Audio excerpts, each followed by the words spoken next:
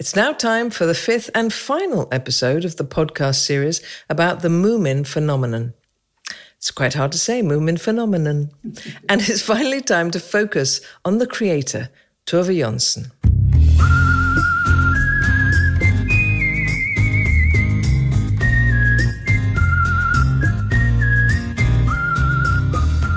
Every time there was something written about the Moomins, there was Tove Jansson, Tove Jansson, Tove Jansson. So, of course, when I wanted to write my dissertation, I had to find out also who was this person, Tove Jansson. So I wrote a letter to her and I got an answer, 6 pages. Yes, I was interested in the gender roles at that time.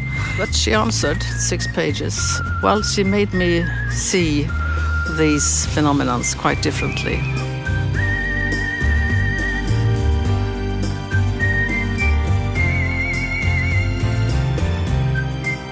One of the first things I remember, and one of the reasons that I've always trusted her, was in Finn Family Moomin Troll, which, as I said, was the first book I ever read. Moomin Mama is tidying up and she drops the poisonous perennials into the hobgoblin's hat. And overnight they grow into this forest and they all swing about in it. Moomin Troll gets to play Tarzan and the Snork Maiden is Jane, and the Snork plays the enemy, capital T, capital E, with orange peel teeth. And I didn't know what orange peel teeth were. And there's a little asterisk in Finn Family Moomin Troll. At the bottom it says, if you do not know what these are, ask your mama. She will know. And I did. And she did. And I was like, how did Tove Jansson know my mum would know that? But she's obviously met her. That's amazing that she knows my mum. I'm sure she's right about everything else.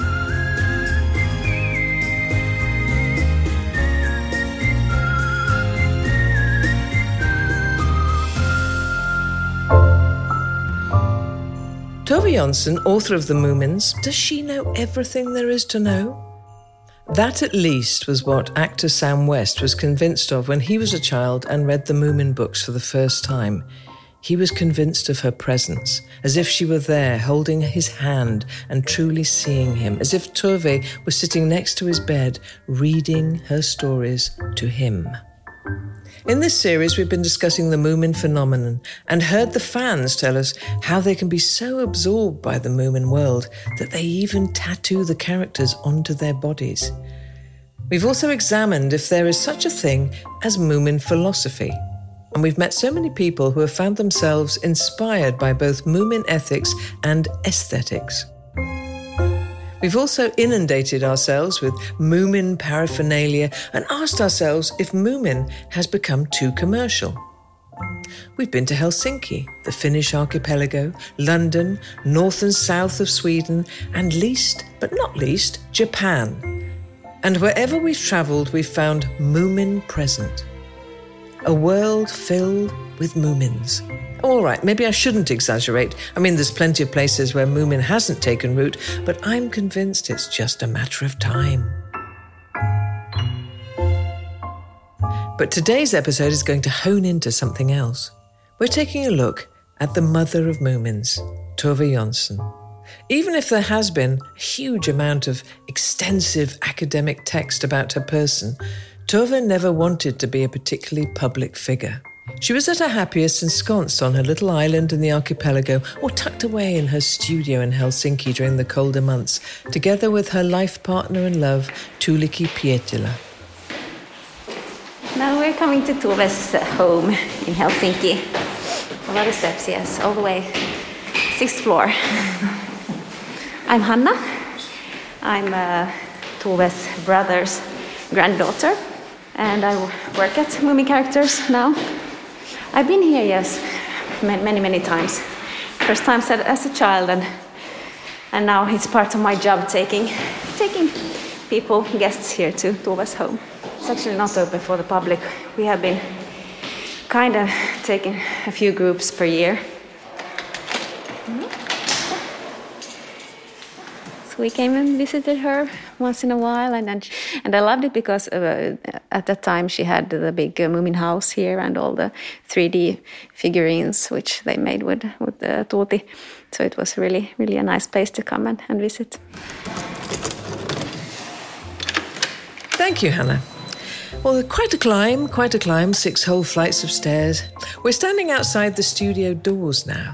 We've arrived at Tove Jansson's famous and mythical studio, and we're being allowed in to learn more about her. One person who has been to Tove's studio many times is literature professor Boel Westin. You've heard her plenty of times during the course of this podcast because she might be the foremost expert on Tove Jansson in the world. She started on that path by writing a letter to Tove many years ago and received a reply that was 6 pages long. It was the start of a long-lived academic relationship between the two. She's also been where we are today, standing outside the door of Tove's studio for the first time. I wonder what Boel felt as she stood there, waiting to speak to this great author and artist. Oh, I was thrilled, of course, and then I became very, very nervous. And so when I stood outside her door in Helsinki, the door to the studio, I was thinking, what is this? How can I won't be able to say a word to Tove Jansson. But then she opened and I got in, and she was she had a she made people think that they were special, I think. She could reach out, and I was quite shy. But then I smoked at that time, and she smoked too. So we sat there smoking, and that created some sort of bond, I don't know. But we began to talk, and I was there for 2 days. And then I came back, and we became some sort of friends until she passed away. So I visit her once or twice a year.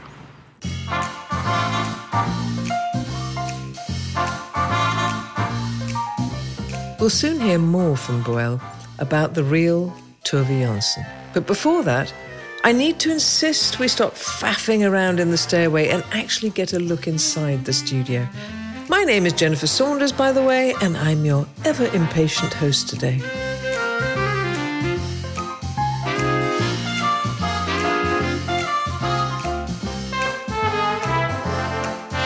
The person who receives us is Sophia Jansson, niece of Tove Jansson and daughter of Lars Jansson.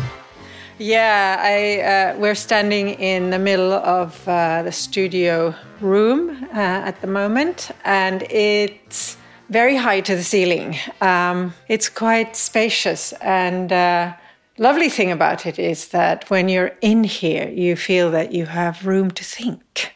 Mm-hmm. You know, your thoughts can move freely, and I think maybe Tove also felt something like that because she loved this space. She had spotted it actually, in fact, I think probably because there was another painter here, Hjalmar Hagastam, and unfortunately he died at the front during the war.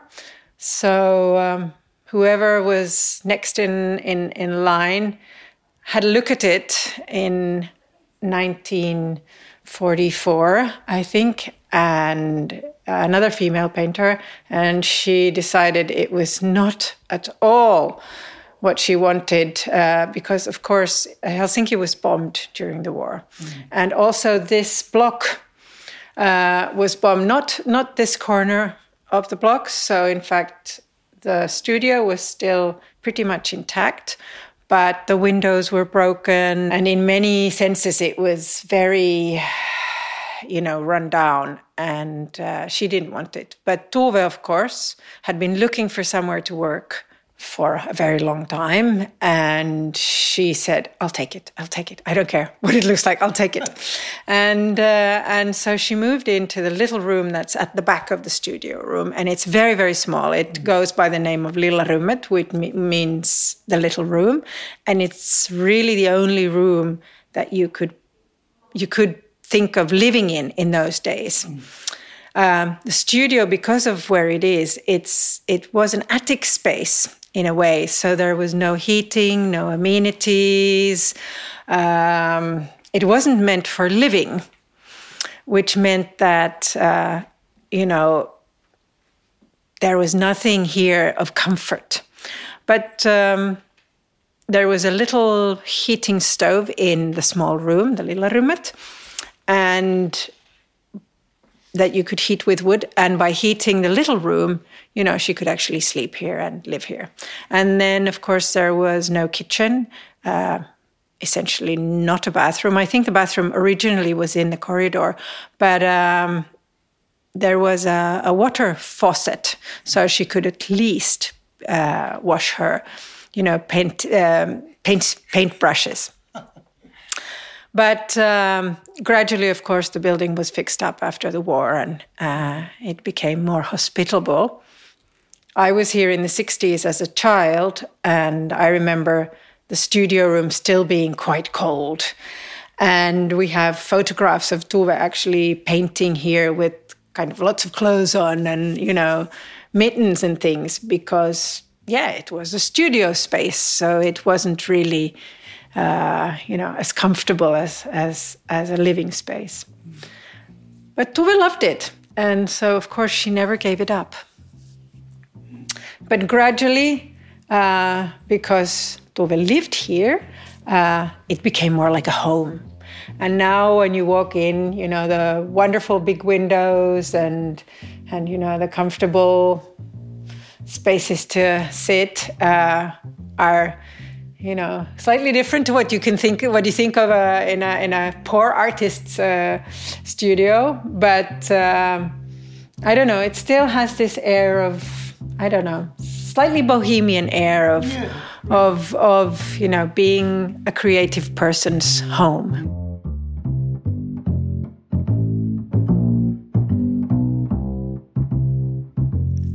It's really a lovely space, filled with books, framed pictures, and tiny knickknacks from every corner of the world, from Japan to France to the South Pacific Islands. You could get lost tracing Tove Jansson's life through all the letters, documents, notes, and just loads of books she kept in her studio. And the space in here, all the openness, seems to be made for your thoughts and your imagination to soar.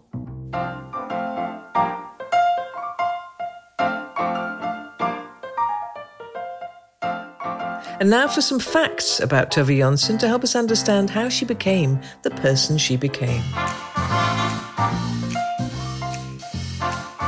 Tove Jansson was born in 1914 and grew up as the eldest of three in an artist's home in Helsinki.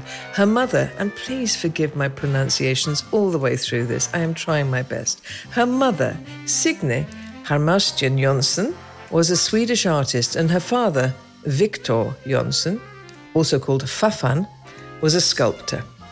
Her brother Lars also became an illustrator, while her other brother, Per-Olof Jansson, grew up to be a photographer.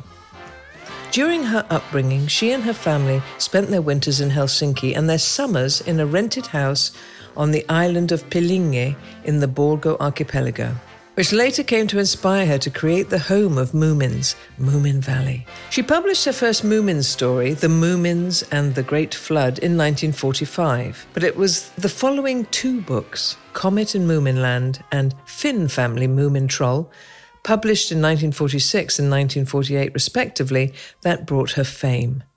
During her life, she wrote, illustrated and painted continuously, as well as being a dedicated pen pal and keeping up a prolific amount of correspondence. I think after Tove's death, the interest in her and her life and her persona grew, and I think it's still growing very much. She was quite an extraordinary woman for her time. I mean, she was born in 1914, and for most girls, there was no question. The route was clear. You got married and had children, whereas Tove,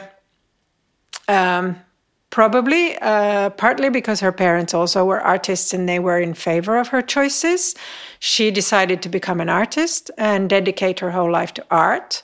But she also had the freedom to do that because Finland became an independent state in 1917 and had to sort of create its identity. And part of it was, equality for all. And Finland having given women the right to vote before independence, even in 1906, was one of the first countries. So Tove had a lot of freedom to make her own choices.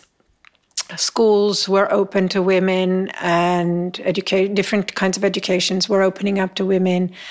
And there was a possibility to travel, later to, not necessarily to choose your sexuality, but to live a life still not necessarily hounded by the law. Tove ended up living with a female artist from 1955 on, Tuulikki Pietilä, as I mentioned before. But homosexuality was forbidden by law until 1972 in Finland. So, of course, they had to have a clandestine relationship. So, in many ways, Tove was an extraordinary woman. She was not frightened of walking her own path and being true to her own ideals.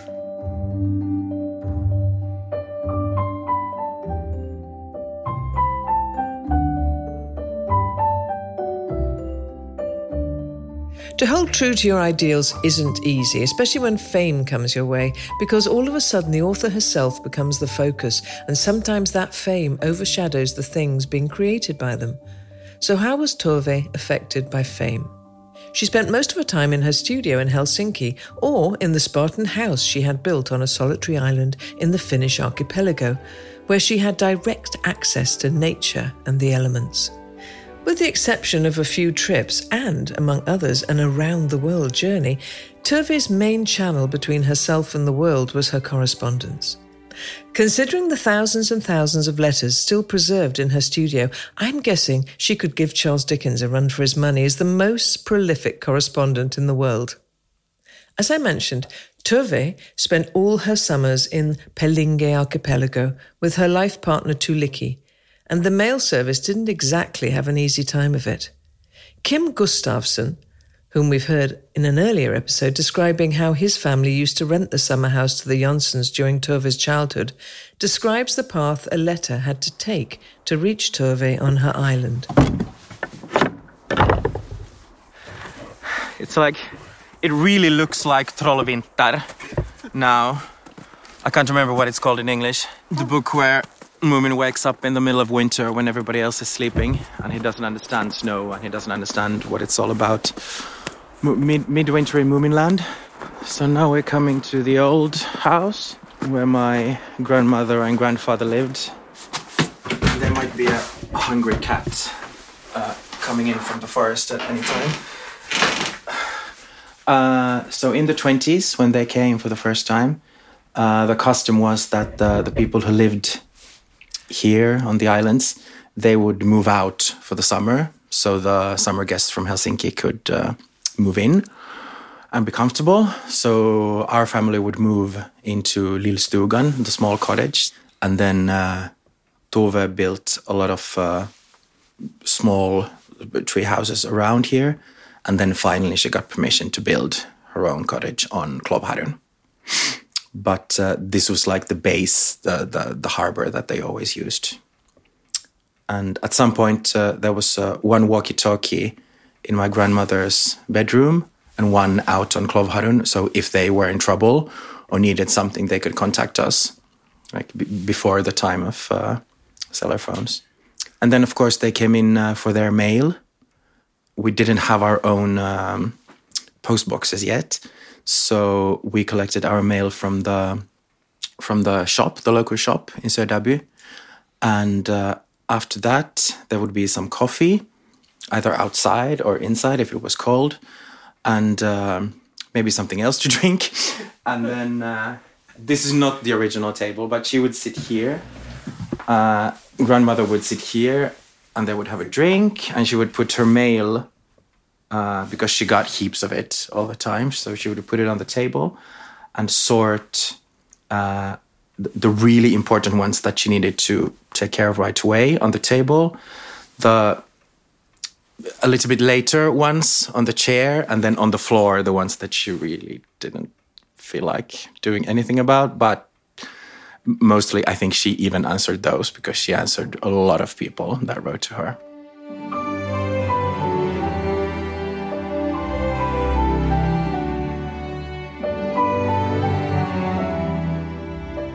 I expect, like me, most people's correspondence isn't always very neatly stacked.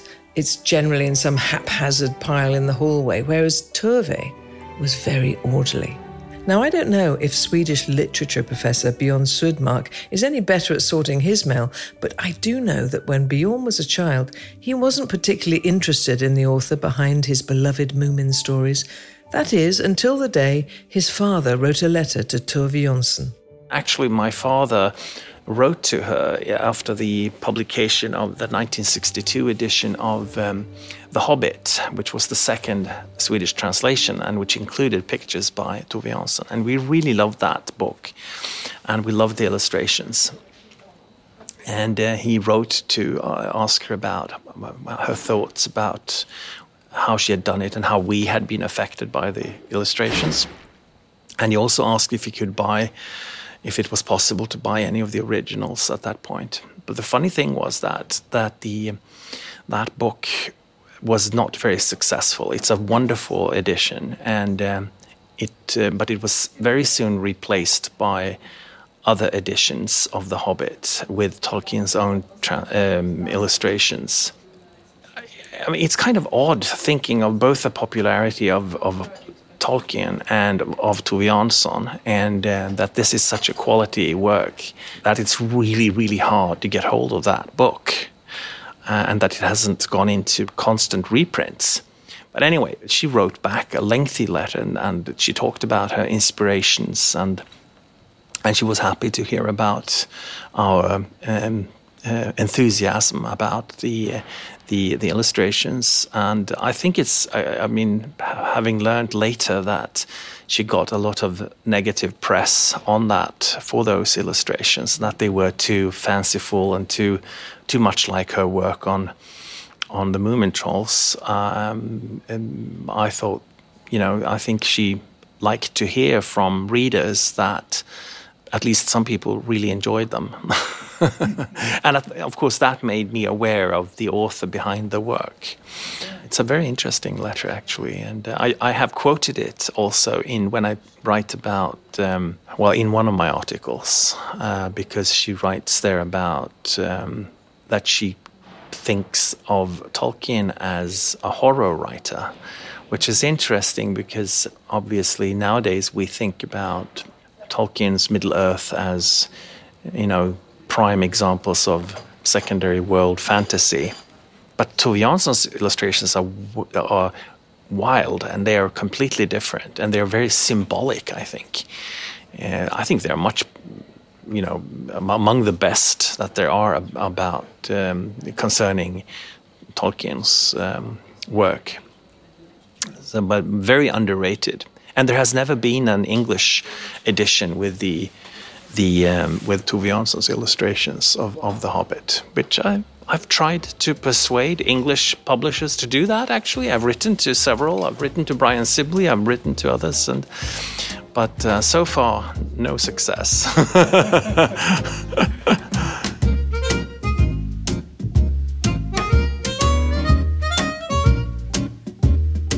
It's a lovely idea. And now I wonder if this might inspire any publishers out there listening to this. An edition of The Hobbit with Tove Jansson's illustrations is actually preserved in the Moomin character archive we visited in our last episode. But let's get back to another Swedish professor, Boel Weston, who has both written Tove Jansson's biography as well as an anthology of Tove's correspondence. Boel had the privilege of getting to come and visit Tove every year at her studio in Helsinki. I got to know her during the years, and I stayed there for example 1 week at a time, and then I stayed in a little apartment. She and her partner Tuulikki Pietilä, they had apartments or studios in the same house, but different apartments. And below Tuulikki's apartment there was a little flat, just one room, and a little, not a bathroom, but a toilet and so on. And the guests were allowed to stay there sometime, and they had it as a kind of storage for books and so on. So I was invited to stay there. And then, so I was there, and then she used to come down and said, "Aren't you coming up? You're going to work." So I was interviewing her, and then also and there was a gallery, and I was sitting upside in the gallery, and she was downstairs, so to speak. So I could see her. I have a photo as she's sitting at her table writing. And then also we had coffee and so on. We seldom, there were not so much to eat, more to drink. And sometimes Tuulikki came over with some eggs or some salad or something like that. So. And also I got into her work, let's say, more and more. It was, of course, it's the Moomin books, the Moomin world, but there's also the adult books, her painting, great repertoire. She worked all her life, since she was 14, 15, until she passed away. For 70 years, it's amazing, actually. She worked all the time. And I know, work was sacred, I think. That was the thing above all. Love, work and love, in that order. That's very important, I think. That sounds very, very intense, those social visits. Wasn't it exhausting? Yes, I was quite tired after the trips, after the visits, but also it gave me a lot of energy. I worked close to her, but for me it's important to say that she didn't read what I was writing until it was finished. That was the case with the dissertation, and then she just had one thing to say. She said, "That is not correct. The title is whatever it was." So it's just a sort of fact, but nothing else. So, she gave me access to her diaries from her youth, but also later on. So I could practically see everything, I think. But also, of course, she had, she had taken away things, and she had, as she said, burned some letters and so on. She said, she writes to one of her friends, "Please burn this letter," but the friend didn't burn it. So I also read lots and lots and lots of letters, together with her editor, Helen Svensson. So we selected letters from, she wrote thousands, over, around 100,000 letters, and more, I think. And some of the letters, they're just like stories, Well, anyway, we selected some people. The letters to her family, to her mother, the letters to Tuulikki Pietilä, and the letters to her friend called Eva Konnikov. And that was a joy to work with this book together with Helen. It was very inspiring for me to work with another person who was just as interested in Tove Jansson as myself. So I didn't have to work alone anymore.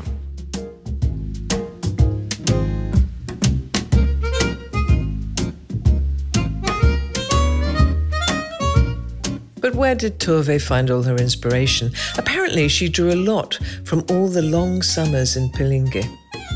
Plenty of clues concerning Moomin Valley and Tove's writing can be found at the old Gustavsson house.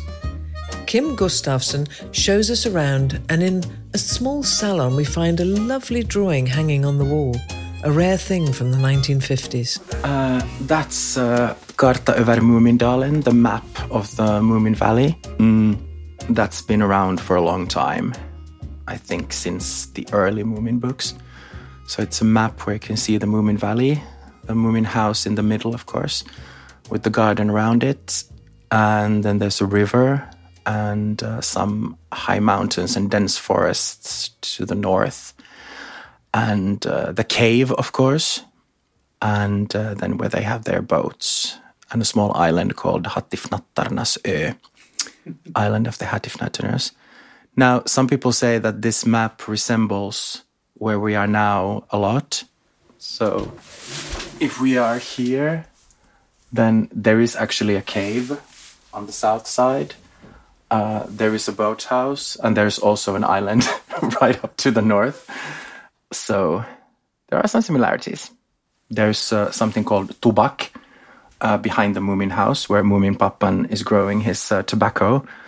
As it happens, my grandfather grew his tobacco on the backside of this house. So you can recognize some things really well. And others are, of course, just fantasy. So, let's take a quick peek upstairs.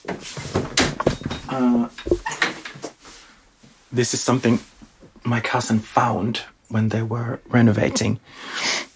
It's a picture of Snorkfröken, the Snork Maiden, clearing up an oil spill in the Baltic, looking really angry. It was from one of the first campaigns to save the Baltic, to keep it clean. So she made a couple of posters like this. I think it's from end of the 70s or beginning of the 80s. So we keep finding stuff. And when Tove was writing Sent in November, late in November, she wanted to see exactly what the nature was like at that time, because that wasn't the time that they would be here normally.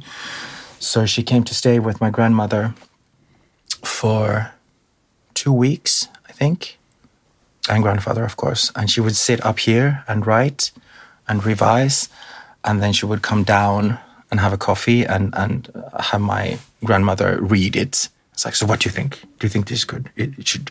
Is the color of the sea okay? And my grandmother tried to answer as truthfully as she could. And then there's a scene where Filifjonkan, the Filijonk, is cleaning hysterically in the beginning. And then she's cleaning the window from the outside. And then she loses her grip and starts to slide over the ceiling. Tove practiced that scene here. So she would lie on the ceiling. and because she wanted to feel like the fear of, sliding out into the... It's not very high, but she was hanging there for a while. And I remember my grandmother, sitting down in the kitchen, telling her friend, what on earth is she doing now? Because they could just hear some weird noises from the ceiling. And they're like, behöver du hjälp? Do you need any help? So, no, I'm fine. Hanging from the ceiling. Yeah, she wanted to try it so she could describe it. And it's really, really well described, like the feelings of fear and oh my God, I'm alone here. Nobody will save me. I will just fall down and keep falling forever and ever. And then when she finally manages to crawl back inside, she just sits down on the floor. I always imagine it's here. And it's like, I will never clean again. I will never, ever, ever clean again. I will be a better person. I will start being social. And, I know this text really well because I made a dramatization for the stage some years back. So we played Sent in November as a theatre version.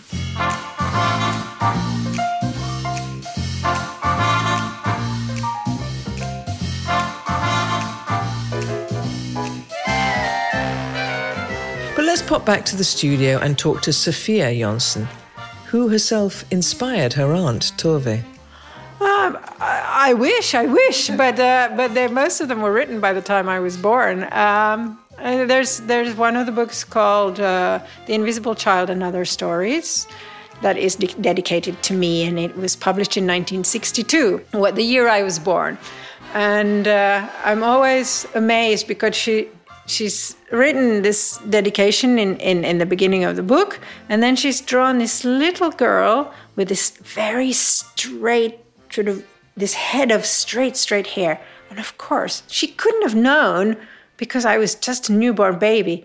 But of course, I ended up looking just like that little girl with this straight hair right over my face when I was a little girl.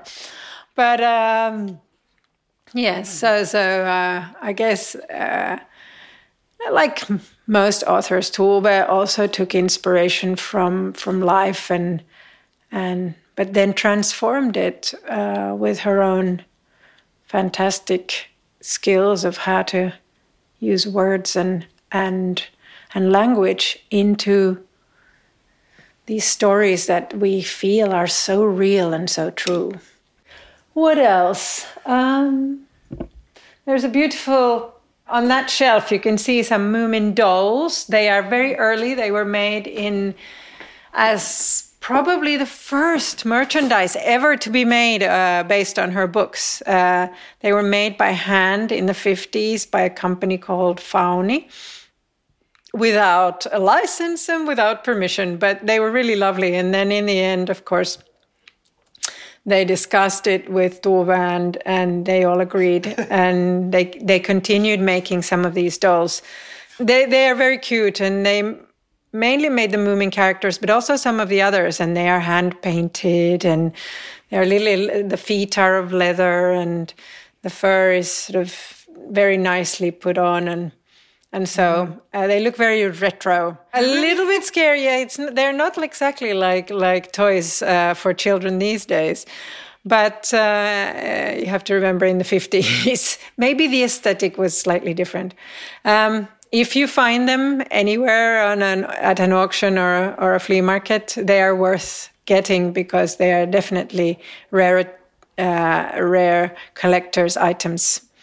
Here we have some Moomin books on the shelves, but in general, there's not that much Moomin here. I think in her later years, of course, Tove's Moomin books became very, very popular, and she too became quite famous, but she was slightly tired of people always asking her the same questions about the Moomins. And as an artist, of course, she wanted to move on to other projects. I mean, painting and writing other stories than Moomin stories. But nonetheless, anybody that met her always wanted to ask about the Moomins. And so, of course, from her point of view, it was slightly boring. So maybe she got rid of most of the Moomin stuff from her own home, so she wouldn't, have to look at them every single day. And she was a modern woman in her time. She was provocative. Indeed, with her political cartoons, she was provoking. I mean, when she pictured Stalin and Hitler and so on. But also in her way of living. When she, I shall not say this, but when she went over to the other side, as she writes herself, when she says, I am a lesbian, and began to live with women. And she did it quite openly. That was brave. She lived as she wanted to live. But of course there were difficulties. For example, in the family, in her own family. You didn't talk about this in the family. Never. Well, perhaps they did, but it's not so much. I mean, there was a silence.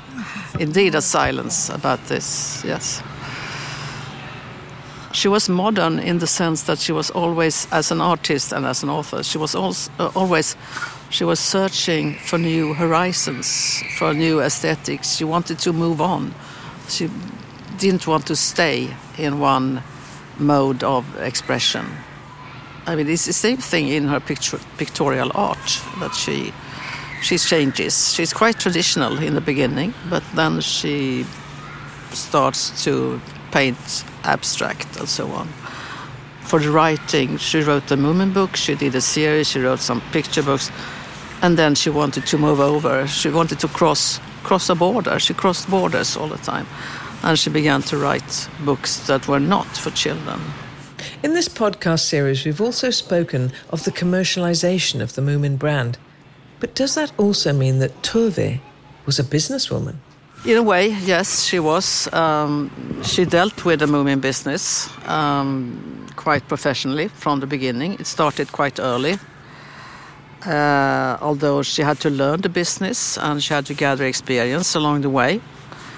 But she took care of it for a long time, several years. And later on, the company Moomin Characters was founded. But I don't think really that businesswoman is the right thing to call her. Moomin Valley is calling. That's not correct. That's not right. But, I don't think that businesswoman is the right thing to call her. She used to say that, people were asking her, why don't you get a secretary? to help you with all the letters. She got letters every day. And then she said, no, I don't want that. I want my studio to be a studio, not a bureau, an office. But as a businesswoman or concerning her work, I mean the work outside writing, she was very professional in a way that she wanted to supervise the production and she wanted to control the artistic quality.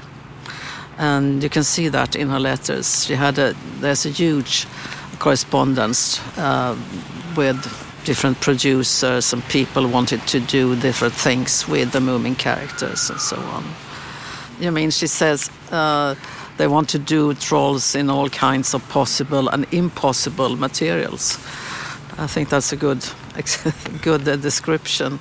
But there is one example, I've said it before, that was a firm, they had made a sanitary towel for young girls, and specially designed for young girls, and they wanted to call it Little Mai. This towel was soft and very nice, but no, she declined very firmly. Well, it's amazing.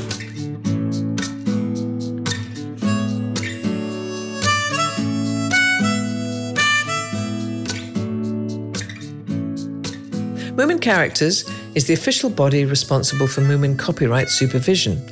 Tove Jansson and her brother Lars Jansson founded their family company in 1958, and their limited liability company, Moomin Characters, was established in 1979. Even today, the company is run by family members. Moomin Characters managing director Rolf Krokström is married to Tove Jansson's niece, Sophia Jansson. He still remembers his first meeting with Tove when he was still working in publishing. I met her twice at VSOU, but I was I had recently started there and I was an absolute nobody in the context. And Tove Jansson, there was a tradition, which in hindsight is a little bit silly, that the publishers, especially some persons carrying the title publisher, had a wish to somehow own some of our more prestigious authors and would have them sat in their room, and then a few select people can come to that room and join the conversation. So it's funny to see with people working in publishing that they are actually fans themselves. That's why they've started working in publishing, because they have this fandom. And once they get the jobs that give them access to the authors, they want to have them only for themselves. And I remember just say hi and then off you go. Thank you, you said hi, now you can bugger off. And I did. So did everyone else, and only a few people were allowed to sit in that golden ring of people. And I have made a mental note to myself never to repeat that in any context. The top management, your most prestigious partners should always be where everyone else is, and not in the corner table. Interesting how life is constantly changing. One day you're at the bottom and in the next you're on the top. Or is that just a rap lyric? I don't know. Anyway, to quote Moomin Papa, "Isn't life exciting? Everything can change all of a sudden and for no reason at all." But speaking of commercialism, has Tove herself become a so-called brand? That's a very intelligent question and still commences fierce debate in the company. When we altered our strategy to where we stopped miming the entertainment industry and said that Moomin is art, we bring in the most important differentiating factor, the artist, because that's something the entertainment industry never produces, because it's made as a team effort and Disney is the brand, or Pocahontas, the people behind are peripheral. And this is something, I mean, it's one of the most complex mechanisms that mankind has created and maintains, is how good art and good artists are validated and become canon. And when someone tries to forcefully do that, they always create unintentional comedy. No one has ever cracked how you validate good art. It just happens. And if you try, you become a clown. So you have to rely on that status and not sort of enhance it. Tove Jansson was very, very private and sometimes flattered, mostly taken aback by the sort of vaguely obsessive features of fandom. And she wanted to be on her island or travel with her loved ones or do what she does and be left to her own device, which was very difficult to achieve because she became a star. But this star quality is very important to understand. She was an absolutely exceptional person. Really witty, enormously wise and philosophically sort of savvy, and had a fantastic way of wording the deepest emotions of men, really. And it's we brought her in, whereas previously, perhaps a little bit, Sophia had tried to segregate. Well, we have the Moomins, but Tove's real artistry was here in pictorial art and literature. And then Sophia wasn't entirely happy with how and when it happened, but I think she's absolutely okay with it today. And we have found an equilibrium where we do not commercialize Tove or anything that has to do with her persona, but she is an integral part of who we are today. And perhaps the one thing that is most difficult to any of our competitors to somehow copy or mime or try to achieve something similar. But Rolf, couldn't the Moomin brand exploit the amazingness of Tove to an even greater extent? She's a marvellous human being, immensely inspiring, a role model for all, and people pay a lot of money for inspiration. Everything you can do, you shouldn't do. It's not necessary to do everything you can do. And that is the part of my job and life that I enjoy most at the moment. Letting things go. You don't have to do everything.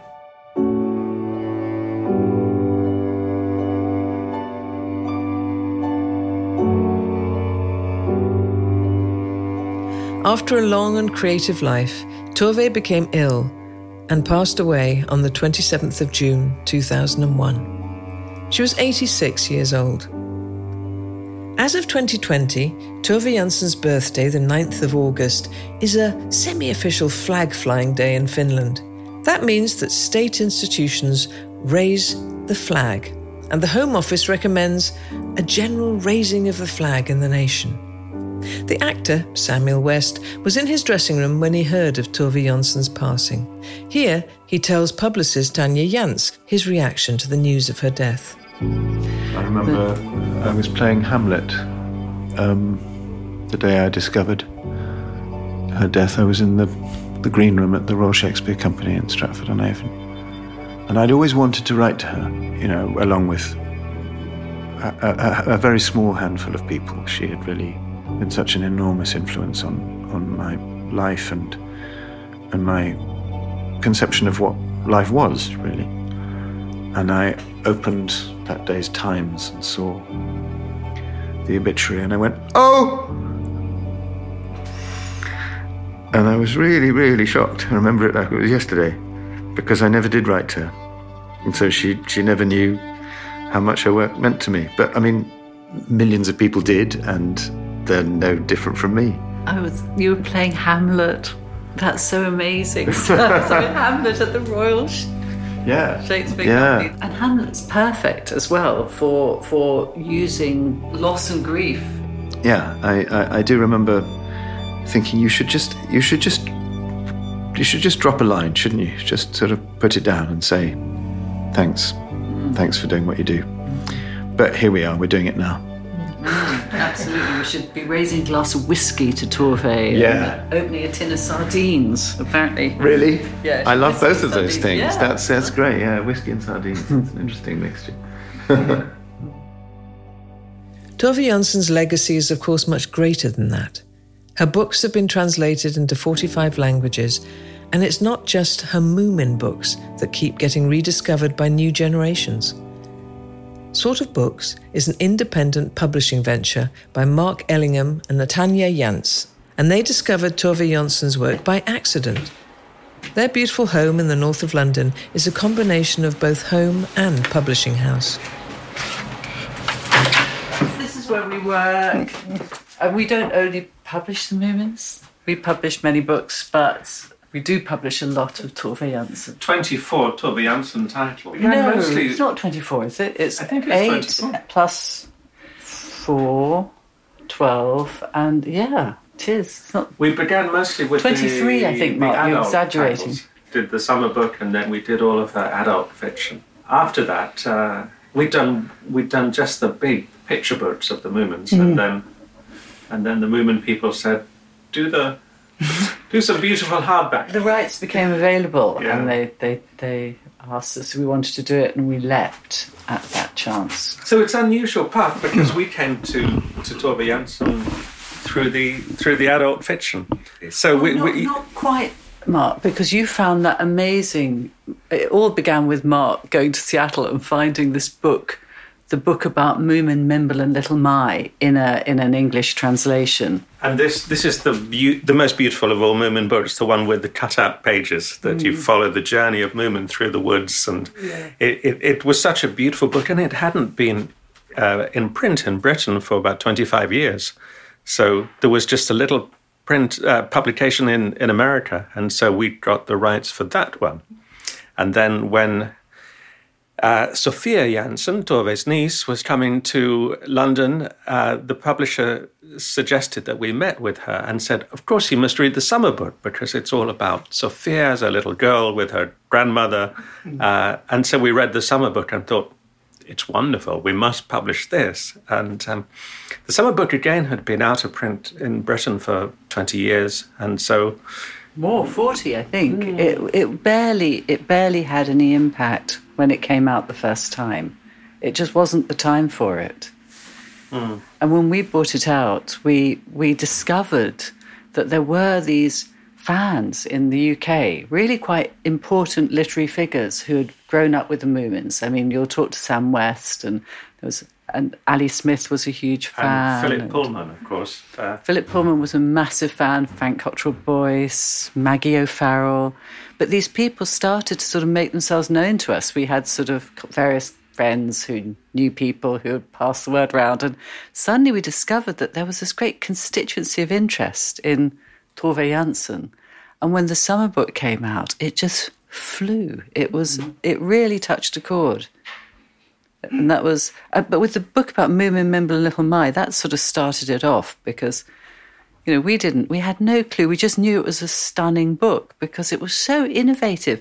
1952, and it had this interactive style with cutouts where you don't just read the book, you move through the book, literally through the book, through the pages. And the colour was incredible. We hadn't seen colour like that for...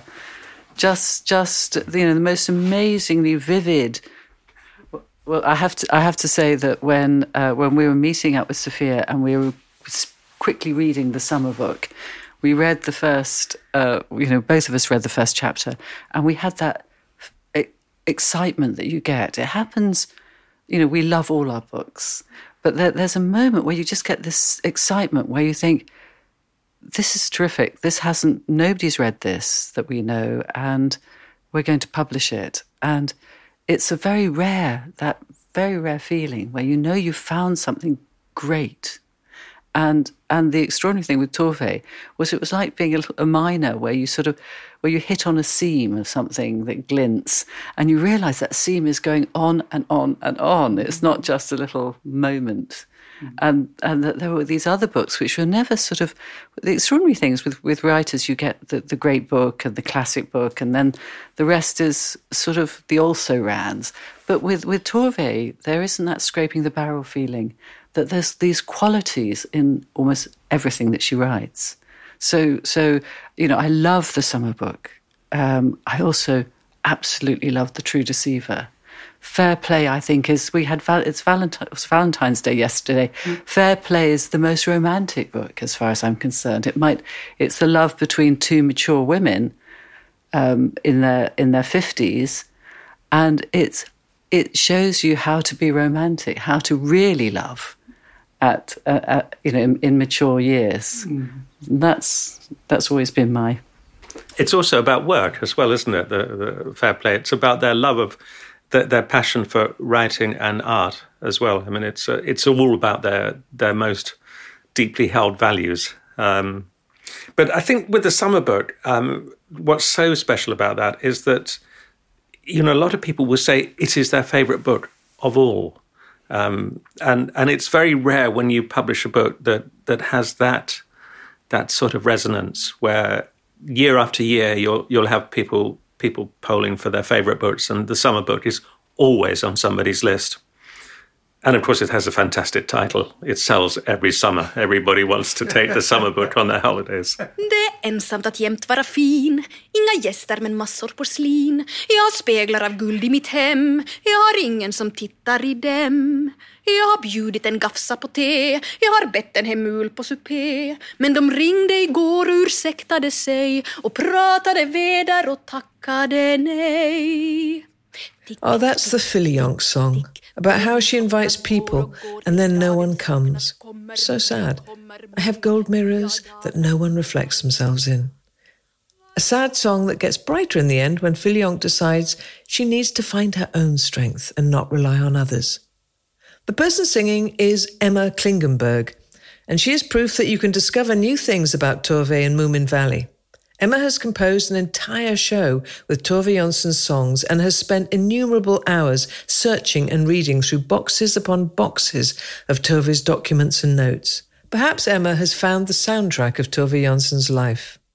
Before I went into her studio, I went through, all archives, and I read letters and so on. I had so many questions that I was hoping to find answers to in her home. Yeah, I worked really hard, actually. I forgot to eat and drink. I was just writing and trying to sort of, like Tove, perhaps. Maybe it was the... Yeah. She's in everything in there, I think, in a way or another. To me, when I look at, Tove's paintings and the lyrics and the books and everything that she did and created, to me, the music is in it. You can see the music everywhere. You have the rhythm, you have the harmonies, the colors, everything. It sort of blends into each other. And I think that Tove was like that, sort of like synesthetic in a way. And she also explained it or sort of described it that way, that she can hear music and remember music connected to special happenings or situations, and that everything is sort of blending into each other. And maybe she worked sort of in that way also when she painted and wrote, that the rhythm and the music was always present in a way. And that's, to me, it's really an interesting way of looking at art in general. But definitely now when I've studied the songs and the lyrics and her musical world in a way, and I know that music was really important to her. So, of course, it was a part of her art history as well.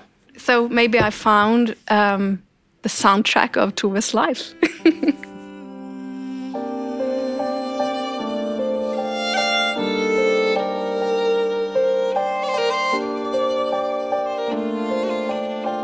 I was walking at the cemetery because I was looking for Tove's grave.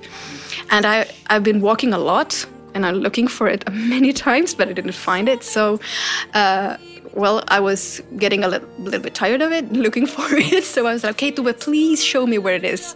And then I found it. And I stood there at by the grave, and I was really, okay, hello, and this is really nice, and it's a beautiful grave, with a little child. And when I stood there, a squirrel came, and it sat just next to me and looked at me in the eyes and sort of just jumped away, exactly like Titiou, the small creature from one of the books, when Titiou wanted a name, and Snufkin gave name to the little creature, and it was Titiou. And my first pet was actually also named Titiou. So to me, I was thinking that the squirrel, okay, it was maybe Tove that sent it, saying hello and, keep up the good work or something. It was really nice. I was happy. Jag gick fram till mitt fönster där staden låg stum i en kvävande svepning av snö. Det var andlöst tyst som det är i ett rum där man väntar att någon ska dö. The November Song lyrics are by Tove Jansson and the music and vocal performances by Emma Klingenberg herself. Men då klang telefonen en jubelfanfar. Det var du och du ringde till mig. Jag minns knappt vad du sa, men jag tror att det var jag har tänkt gå på bio med dig.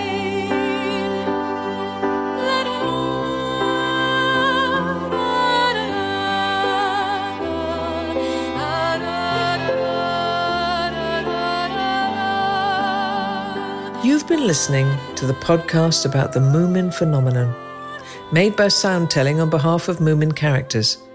Producer Antonio de la Cruz and Melody Lovelin.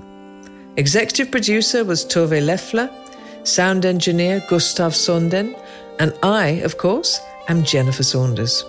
Thank you for listening. And go and find some Moomin. Det var sent i november och skymningen kom. Den steg in som en vän i mitt hus. Och för festlighets skull drack jag ur min rom och tände vart eviga ljus. Jag gick fram till mitt fönster där staden låg stum i en klänning av snö som till fest. Det var andlöst tyst som det är i ett rum där man vänder